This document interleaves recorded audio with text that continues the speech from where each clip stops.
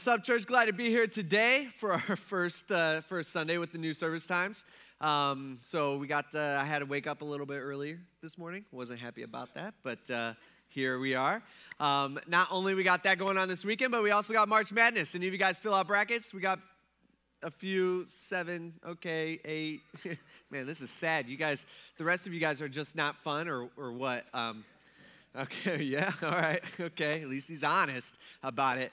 So also got that going on. You got to give me, let me just say this. You got to give me a little grace on the weekend that we got March Madness, because on Thursday and Friday, those are like my days to like study, get ready for Sunday's message, and I got games going on all afternoon. It's super difficult for me to focus and pay attention. And even with Ohio State not in it this year, which is such a bummer, I got to root for my Big Ten teams, and they are just getting slaughtered.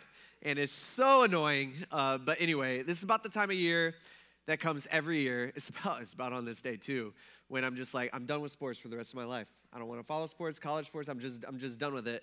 But then August rolls around, and it's like, get all giddy about it because football's coming.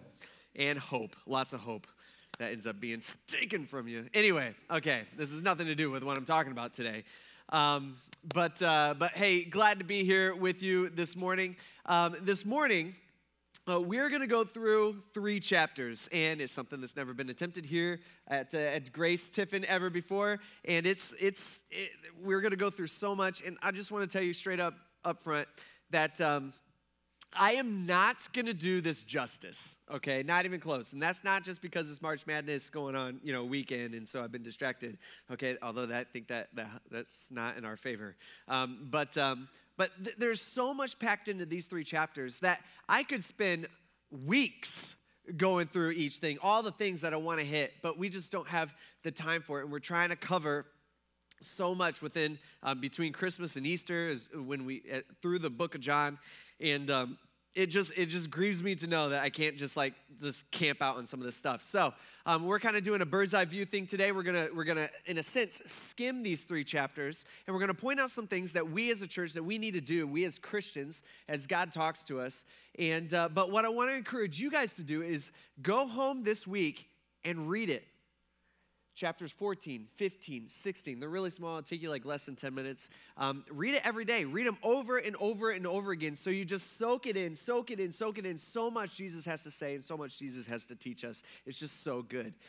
As you're doing that, which hopefully you do, know this. I want you to think of it in at least 2 different ways. All right? And as we're going through here today, I want you guys to think through this 2 different ways. And that's this. Number 1, this is Jesus talking to his disciples 2,000 years ago. Okay, which I think we all understand. It's like, oh, well, yeah, of course.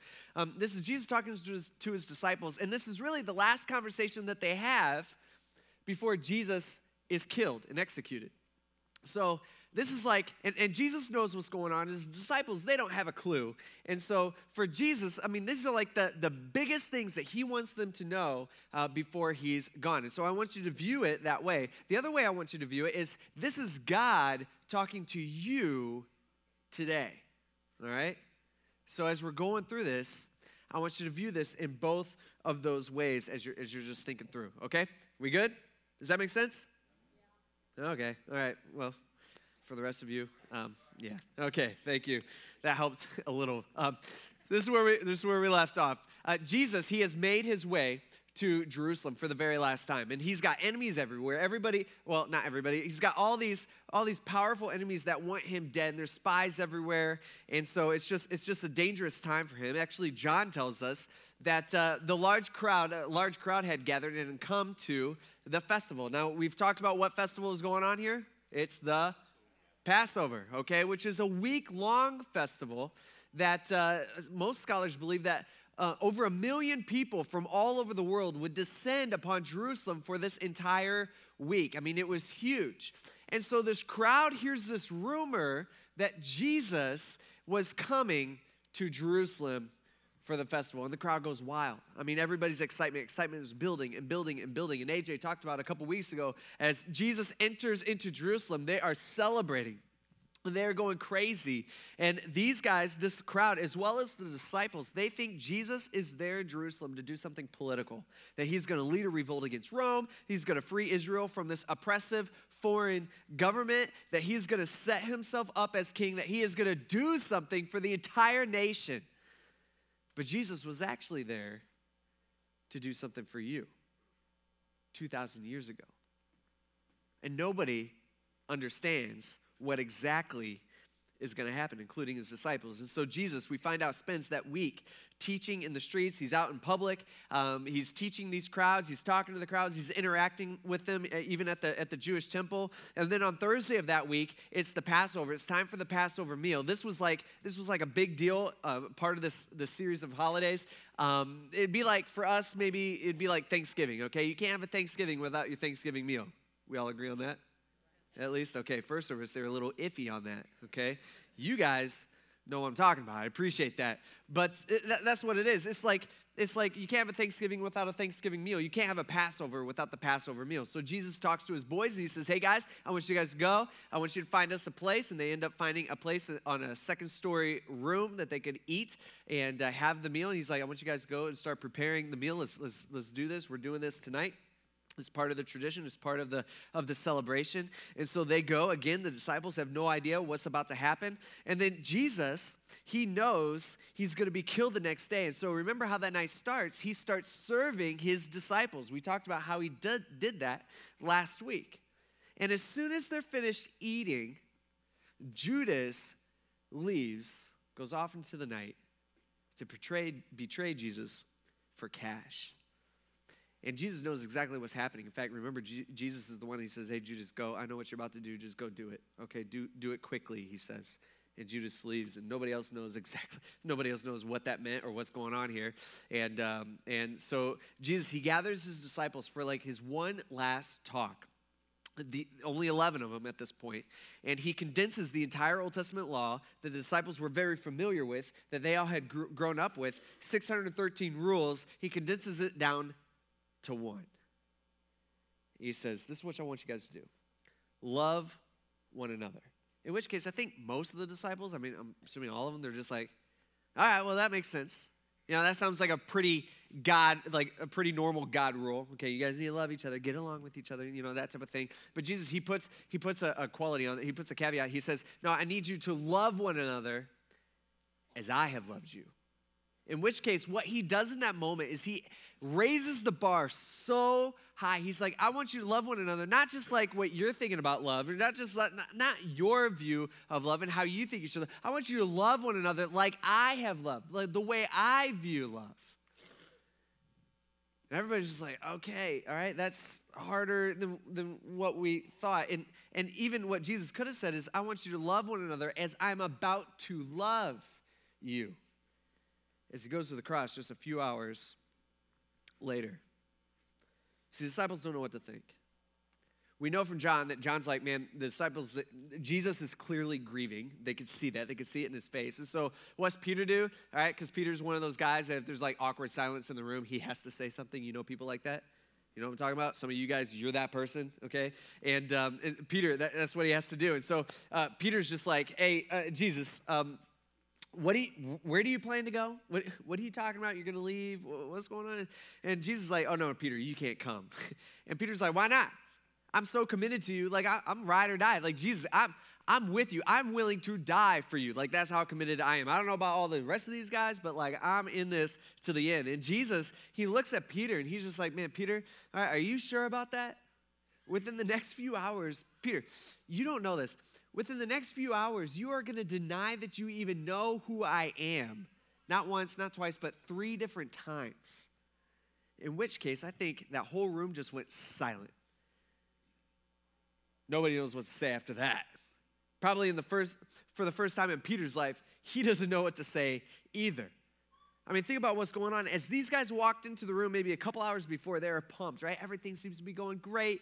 They got the crowds coming. I mean, sure, you got the religious leaders who want Jesus dead, and he's got enemies. Yeah, but they can't do anything with all these crowds all around. And there's like 1 million extra people in Jerusalem. And so he's teaching them. I'm sure he's doing his miracles. And you know, as the religious leaders review, he's doing his tricks out in the streets. And people are starting to believe, and people are starting to follow him. But now they're up in this upper room. They're supposed to be celebrating what God had done 2,000 years ago within the Exodus, but something is clearly bothering Jesus. I mean, think about what he's talking about. He's like, I'm leaving. The disciples aren't allowed to come, right? He's going away. One of them, Jesus just threw down the bomb that one of them was going to betray him, and one of their own. And they're like, was it me? Was it you? Who? I don't think it's me. And then Peter's like the most vocal disciple. Maybe the disciple who possesses maybe the most leadership skills. He kind of stands up, and Jesus tells Peter that he's going to deny him 3 different times that night. I mean, the attitude in the room, I think it's safe to assume, is like completely 180. Everyone's at a loss for words. They don't know what's going to happen, but they got this feeling that whatever's going to happen, it's going to be bad. And they don't know the timing, and they don't know what's going this. And I think Jesus could read this on their faces, because this is what Jesus says, John chapter 14. He looks at them all, and he's like, guys, don't let your heart be troubled. Right, don't let your heart be troubled. Right, believe in God and believe also in me. Remember, I want you to think of it both ways. Think of it as he's telling his disciples 2,000 years ago, but think of it as Jesus is talking to you this morning. Don't let your heart be troubled. All right, he says, in my Father's house, there's so many rooms, and if it were not so, would I have lied to you about it? Would I have told you that I'm going to prepare a place for you? Of course not. Right? If I go away and prepare a place for you, I'm coming back again to take you to myself, so that where I am, you may be also with me. He says, you know the way to where I'm going. In which case, the disciples are like, why does he keep talking about this? Where is he going? He hasn't told us where he's going yet. And Thomas, he speaks up. He's like, Jesus, we don't know where you are going. So how are we supposed to know the way? Logical concept, right? Like, this is a very logical question. And Jesus told me, he's like, Thomas, I am the way. I'm also the truth. I'm the life as well. He says, no one comes to the Father except through me. Now, this is confusing to the guys.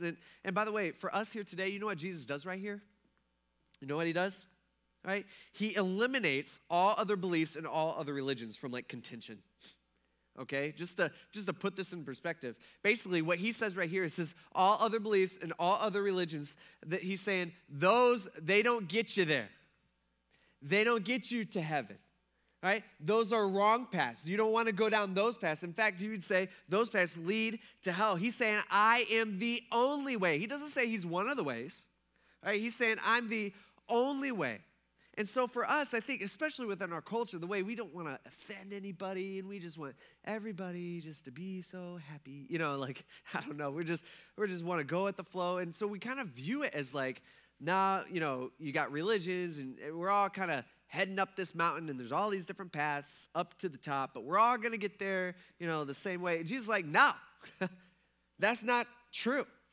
Those other paths, there's a lot. There's actually only one path, and that path is narrow. All right, it's a small one. He's saying, that's me. I am the only way. He's very exclusively inclusive. All right, it's like if you want to go to heaven, he's saying it's only him. There's no other religion. There's no other belief that gets you there. It's only him, but it's also inclusive in the fact that he's like, but all are invited. Everyone can go. All right, it doesn't matter what you've done. Doesn't matter who you are. It doesn't matter what you do. He's like, everybody is invited. He says, if you know me, then you also know my Father. From now on, you do know him. And guess what, guys? You've seen him. He's saying, I'm God. I am the Father. That's who I am. And these guys, they've been with Jesus 3 years now, and they have no idea. They still don't get it. In fact, Philip speaks up, and he's like, okay, Jesus, we don't know what you're saying, but just show us the Father. Like, show us God. If you could show us God, like, if we could, like, introduce us to him, that'd be pretty sweet. That'd be enough for us. And Peter, he just looks at him, and, like, he's just like, Phil? Yeah, I don't know if he called him Phil, maybe. He's like, Phil? He's like, I've been among you all this time for the last 3 years, and you don't know who I am? Are you kidding me? He said, the one, let me say this again. Okay, let me say this slower for you, Phil, because you're not getting it. The one who has seen me has seen the Father, or has seen God. So how can you say, show us the Father? I've already done that. Okay, you're looking at him. I'm doing that right now. He says, don't you believe that I am in the Father and the Father is in me? Don't you understand? All right, don't you get it? Have you ever tried to explain something to somebody and they just don't understand it? It's like, you know what I'm talking about? Like your kid. You ever done that? Where you're just like, dude, all right, I've explained this to you like 3 different ways, and you still don't, you're still not getting it. Or maybe like an employee or something, where you're just like, dude, this guy, he just doesn't doesn't get it. It's super frustrating, right? Right? Yeah. I wonder if Jesus felt like that, like this moment, where he's just like, you don't even know, dude. You've seen all these miracles, you've seen all this stuff, and so Jesus, he continues. He says, if you love me, you will keep my command. Meaning, if you love me, if you follow me, then your life is going to show it. The way you live your life is going to show up. And I will ask the Father, and he will give you another counselor, right? Some translations translate this as helper, or some translations they translate it as like advocate or comforter. He's saying, I will ask the Father, and he will give you another comforter, another counselor to be with you forever. Right? And this is the first time that he's explaining this. He's talking about the Holy Spirit here. And the disciples, again, this is the first time they're hearing anything about this. They're like, what is he talking about? What is going on? A counselor? He is the Spirit of truth. What do you mean the Spirit of truth? He says the world is unable to receive him because it doesn't see him or know him at all. But you do know him because he remains with you and we will be with you. He's like, it's me. I'm God. He said, I will not leave you as orphans. I'm not just going to leave you hanging. I'm not just going to leave you by yourself. You're not just going to wander around, mindlessly. He's like, no, I'm coming for you. See, in a little while, the world will no longer see me. And they're like, okay, he's talking about his death here. But he's like, but you will see me. And they're like, what? How does that work? And he's talking about his resurrection, which they don't understand any of this. And he says, because I live, right, you will live too. And his disciples, they're just like, huh? I mean, some of you guys, are you feeling that right now? You're just like, huh? So it's just like, what is he talking about? All right, and again, he's promising them the Holy Spirit. Next verse, he says, Judas, not Iscariot. By the way, this is kind of funny to me. I imagine like Johnny's like jotting down his notes, like I'm gonna write a gospel, or maybe he's like writing it. And I know Judas wasn't with him, I'm sure, when this was happening. But I like to picture that Judas is like standing next to him. He's saying, hey, make sure they know there's 2 of us. I'm not the Iscariot one. Okay, can you write that in? And John's like, okay, Judas, not Iscariot. All right, you good? And he's like, all right, thank you. I don't want them to think I'm that guy. Okay, he's left. He's gone. So Judas, one of the other disciples, he said to him, he's like, Lord, Jesus, okay, how is it that you're going to reveal yourself to us but not to the world? I don't understand that. That doesn't make any sense. How is that even possible? You're going to be like walking around, but you're going to be invisible to everybody else. You're going to see, what's that mean? And Jesus answered, he's like, no. If anyone loves me, he's going to keep my word. Meaning, again, he's going to keep my commands, or he's going to live his life the way that I've called him to live his life. It's going to show up in his life. He says, but my Father, he's going to love him and will come to him and make our home within him. Meaning, I'm going to kind of move in his life. The one who doesn't love me will not keep my words, obviously. And the word that you hear is not mine, but is from the Father who sent me. Meaning this is God who's telling me to tell you this. He said, I have spoken these things to you while I remain with you. But someday, the counselor, or the Holy Spirit, whom the Father will send in my name, he's going to teach you all these things and remind you of everything that I have told you. So here's Jesus. He's explaining this. He's saying, I totally understand that this is so far above you. You don't understand what's going on here. Like, you may not understand this now, but someday you will get it, because someday I'm going to send down the Holy Spirit, and the Holy Spirit is going to actually live within you. It's going to be crazy. It's going to be something that you've never experienced ever before, and he's going to help you understand what I'm saying. And this will someday start to make sense, and it's all going to start to click someday in your mind. And actually, you're going to look back on this conversation. You're going to be like, oh, that's what he's doing. Oh, that's what's going to happen. And he promises them that. And at this point, we know that Jesus, he looks around at his disciples, and he stands up and he says, hey guys, come, why don't you come with me? Let's go for a walk. Again, they don't know that this is their last walk with him. And they go down the stairs and they walk outside onto the street. They start walking down the street. They eventually find themselves outside the city of Jerusalem. And they cross the Kidron Valley and they start walking up the Mount of Olives, which, if you don't know anything about what's going on here, Jerusalem's kind of built on a big hill, but then there's another hill kind of right next to it, kind of the next hill over. That's called the Mount of Olives. And so as they're walking up this hill, they're probably passing some vineyards and stuff like that. And Jesus starts saying things like, picture it this way, guys, like, I'm the vine, right? And you guys are the branches. And he starts talking about that with them. And he's just kind of walking and talking as they're all, walking in the same direction, as they're all climbing this hill. And when they get to the top of the hill from at this point, they can see the city. And they're overlooking the city. And Jesus explains to them, he says, I've told you these things so that my joy may be in you and that your joy may be complete. And they're like, okay, well, not feeling much joy right now, Jesus. You're telling us you're leaving. You're just giving us like bad news. He says, this is my command. Does this sound familiar, by the way? He says, love one another as I have loved you. He's already told them this. He says, no one has greater love than this, than to lay down his life for his friends. Here again, he's telling them, or he's hinting towards how he's going to die for them just within the next few hours. He says, you guys are my friends.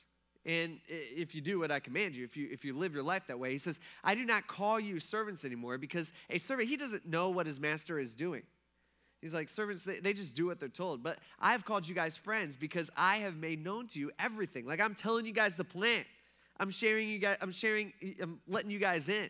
He says, and everything that I've heard from my Father. You do not choose me, but I chose you. And I appointed you to go and produce fruit. By the way, what's the kind of fruit that we're supposed to be producing? What is this fruit? Right? Because again, he's not talking to just his disciples. Remember, he's talking to us here today as well.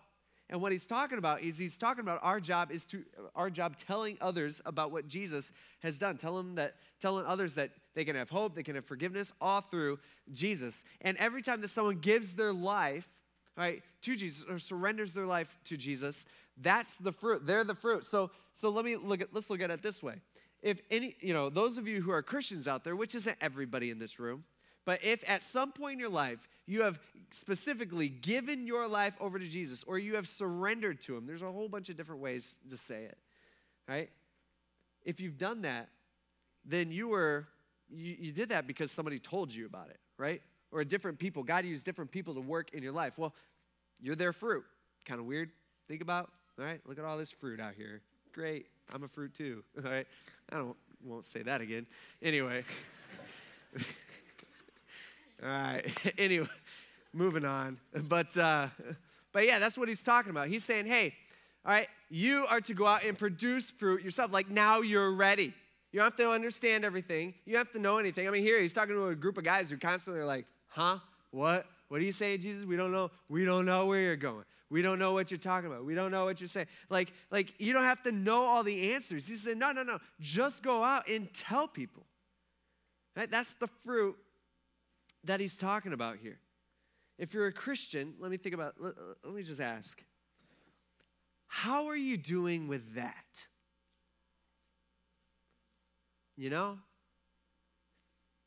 This is a pretty big deal to Jesus. I mean, he's putting it in. He's only got a few words. He's only got a limited amount of time here to get all this in. And so he's picking the most important stuff. And that's one of the biggest things that he says. He's like, hey, you guys are to go produce fruit. He said, I'm appointing you. I'm giving you this job. You guys need to go produce fruit. How are you doing at that? That's the way we're supposed to live our life. That's our ultimate job. It's funny because I feel like we talk about that all the time. And it's just always, everything kind of comes back to that. Like our mission, our job, our purpose as Christians.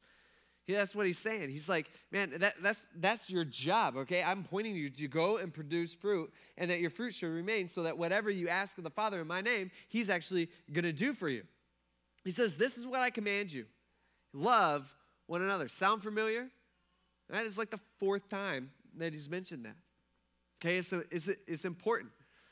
Right? It's almost like I picture this, and Jesus is he's saying all these things are kind of just all over the place. And I picture it almost like a coach. Okay, can you picture back to a time where you played sports, maybe little league or high school or college, wherever, whenever that was. You picture it like this, like for me, I always picture football back in high school, and what happened for defensive backs, that's what I played. The coach would kind of, right before the game, as the game's getting ready to start, okay, time is off, coin flips already happened, people are going out in the field. He'd gather all the DBs around, and he'd be like, okay, guys, and he would just give us like the last minute advice on everything. He'd be like, okay, you guys remember what we practiced? Do this, do that. All right, remember to block, tackle well. Remember, watch out for number 15. Okay, you need to watch for this formation because they do that when they do this package. Just all this stuff, and he packs everything into the last opportunity.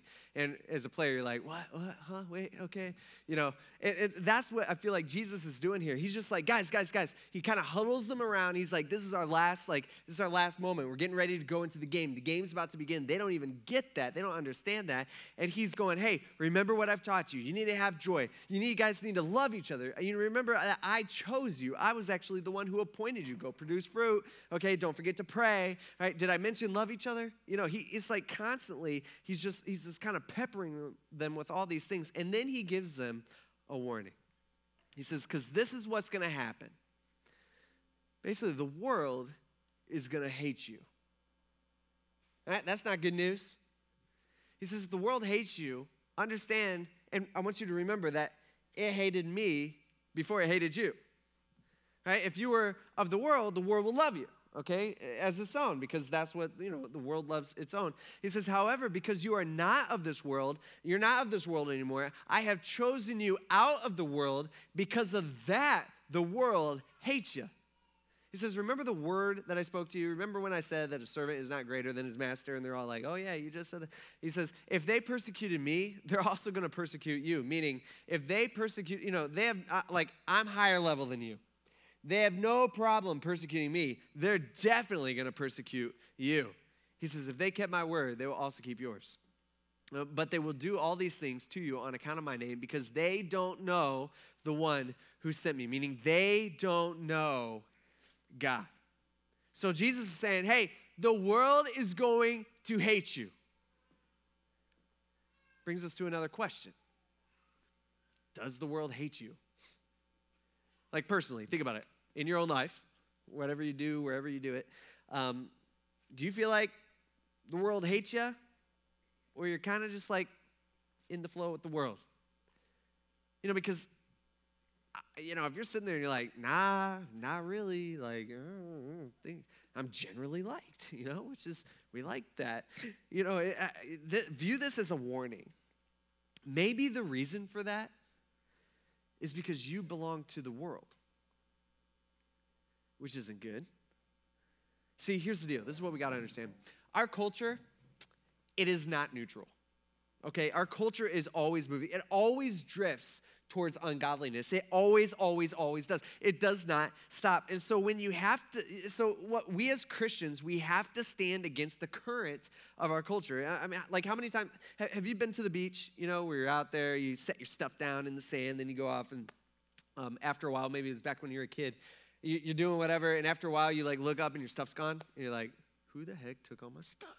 Super annoying. You're like, wait, that guy's not laying there anymore. What happened to that person? And the umbrella, that umbrella. And then you look down and you're like, oh, they're way down there. There's my stuff. You know what I'm talking about? You've like drifted.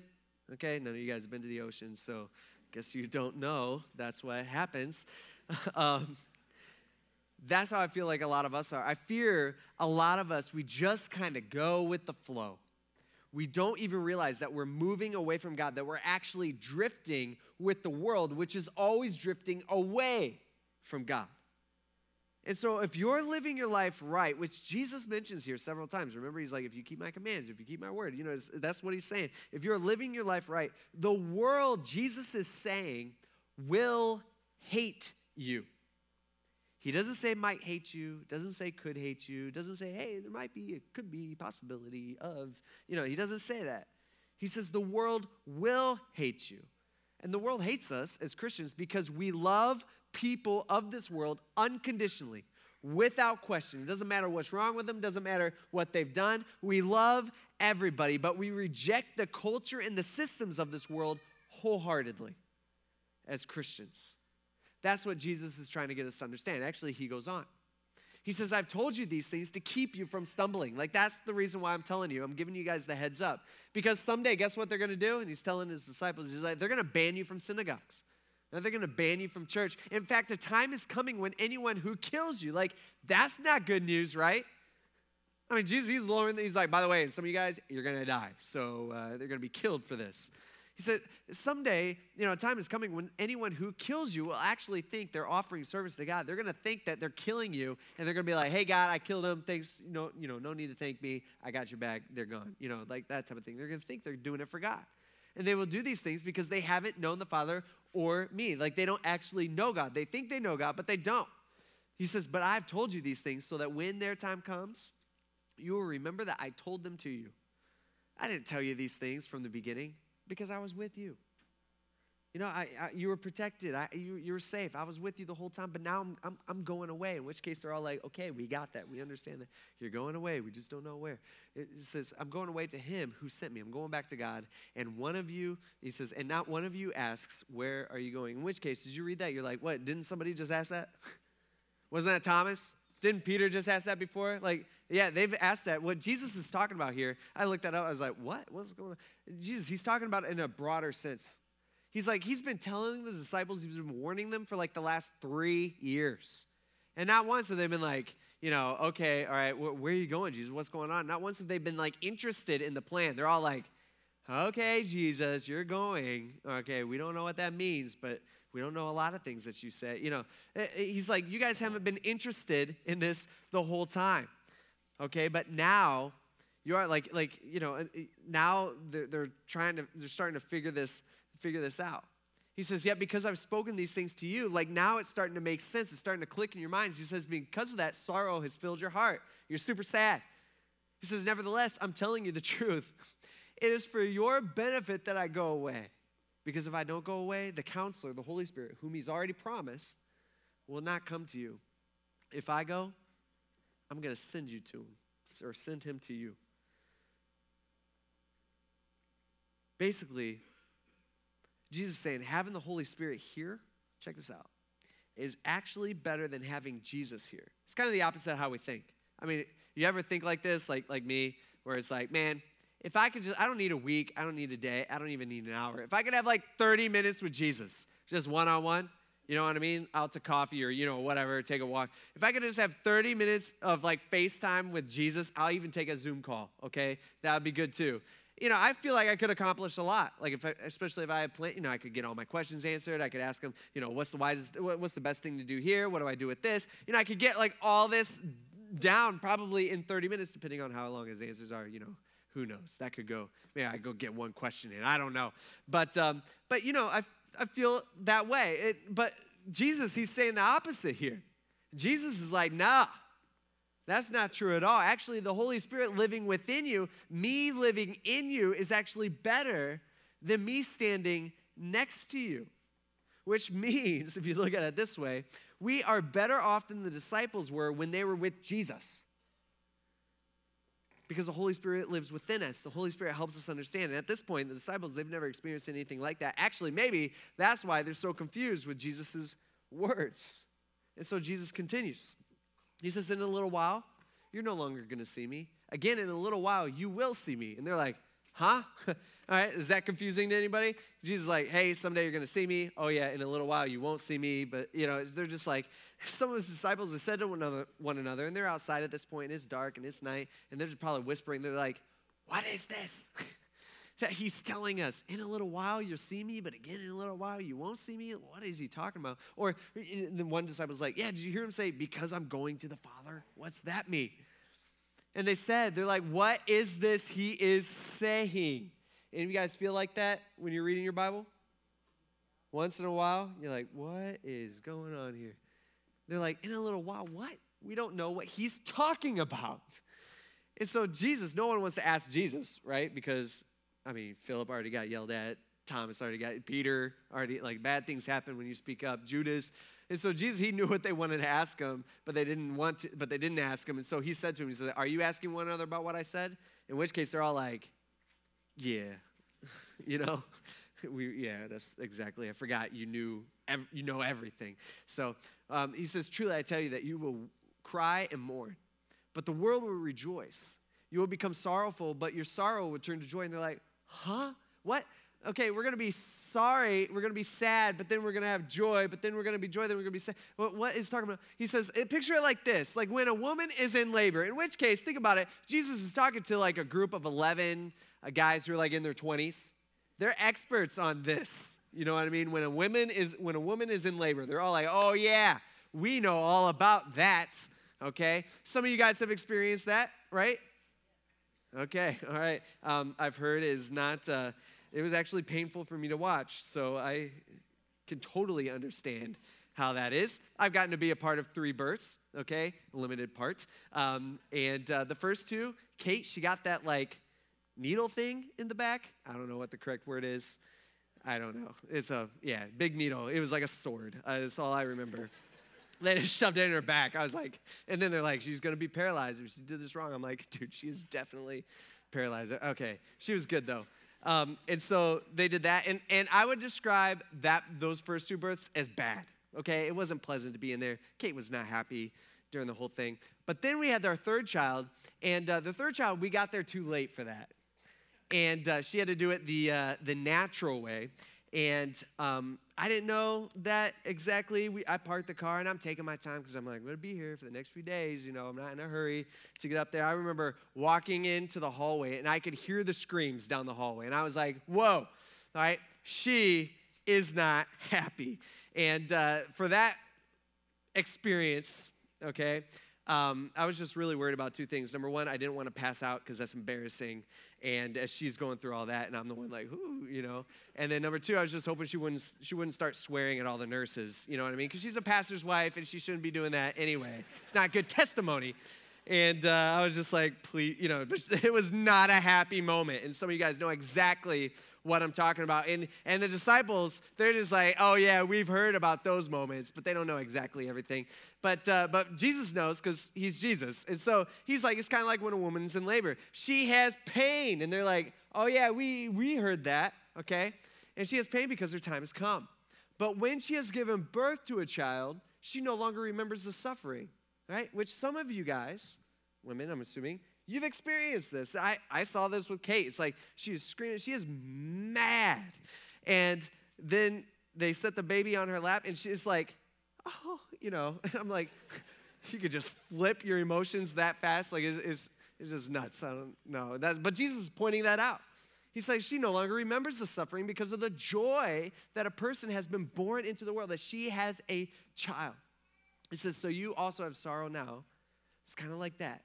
But I will see you again, and your hearts will rejoice when that time comes, and no one's going to be able to take away your joy from you, which we find is exactly what happens the next few weeks. These guys go from crying and mourning and hiding to out in the streets having joy, telling people about Jesus boldly, getting beat for telling people about Jesus. In fact, all these guys will die for telling people about Jesus. But these guys at this point, they just don't get it. And so Jesus says to them, he says, I've spoken these things to you in figures of speech. And they're like, yeah, we noticed.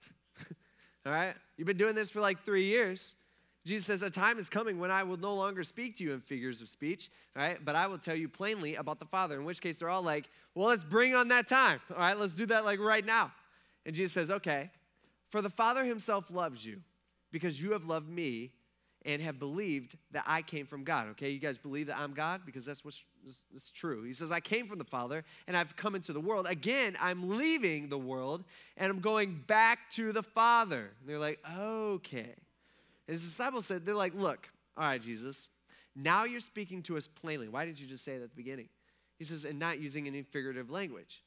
Now we know that you know everything, and you don't need anyone to question you. By this, we believe that you came from God. We believe it.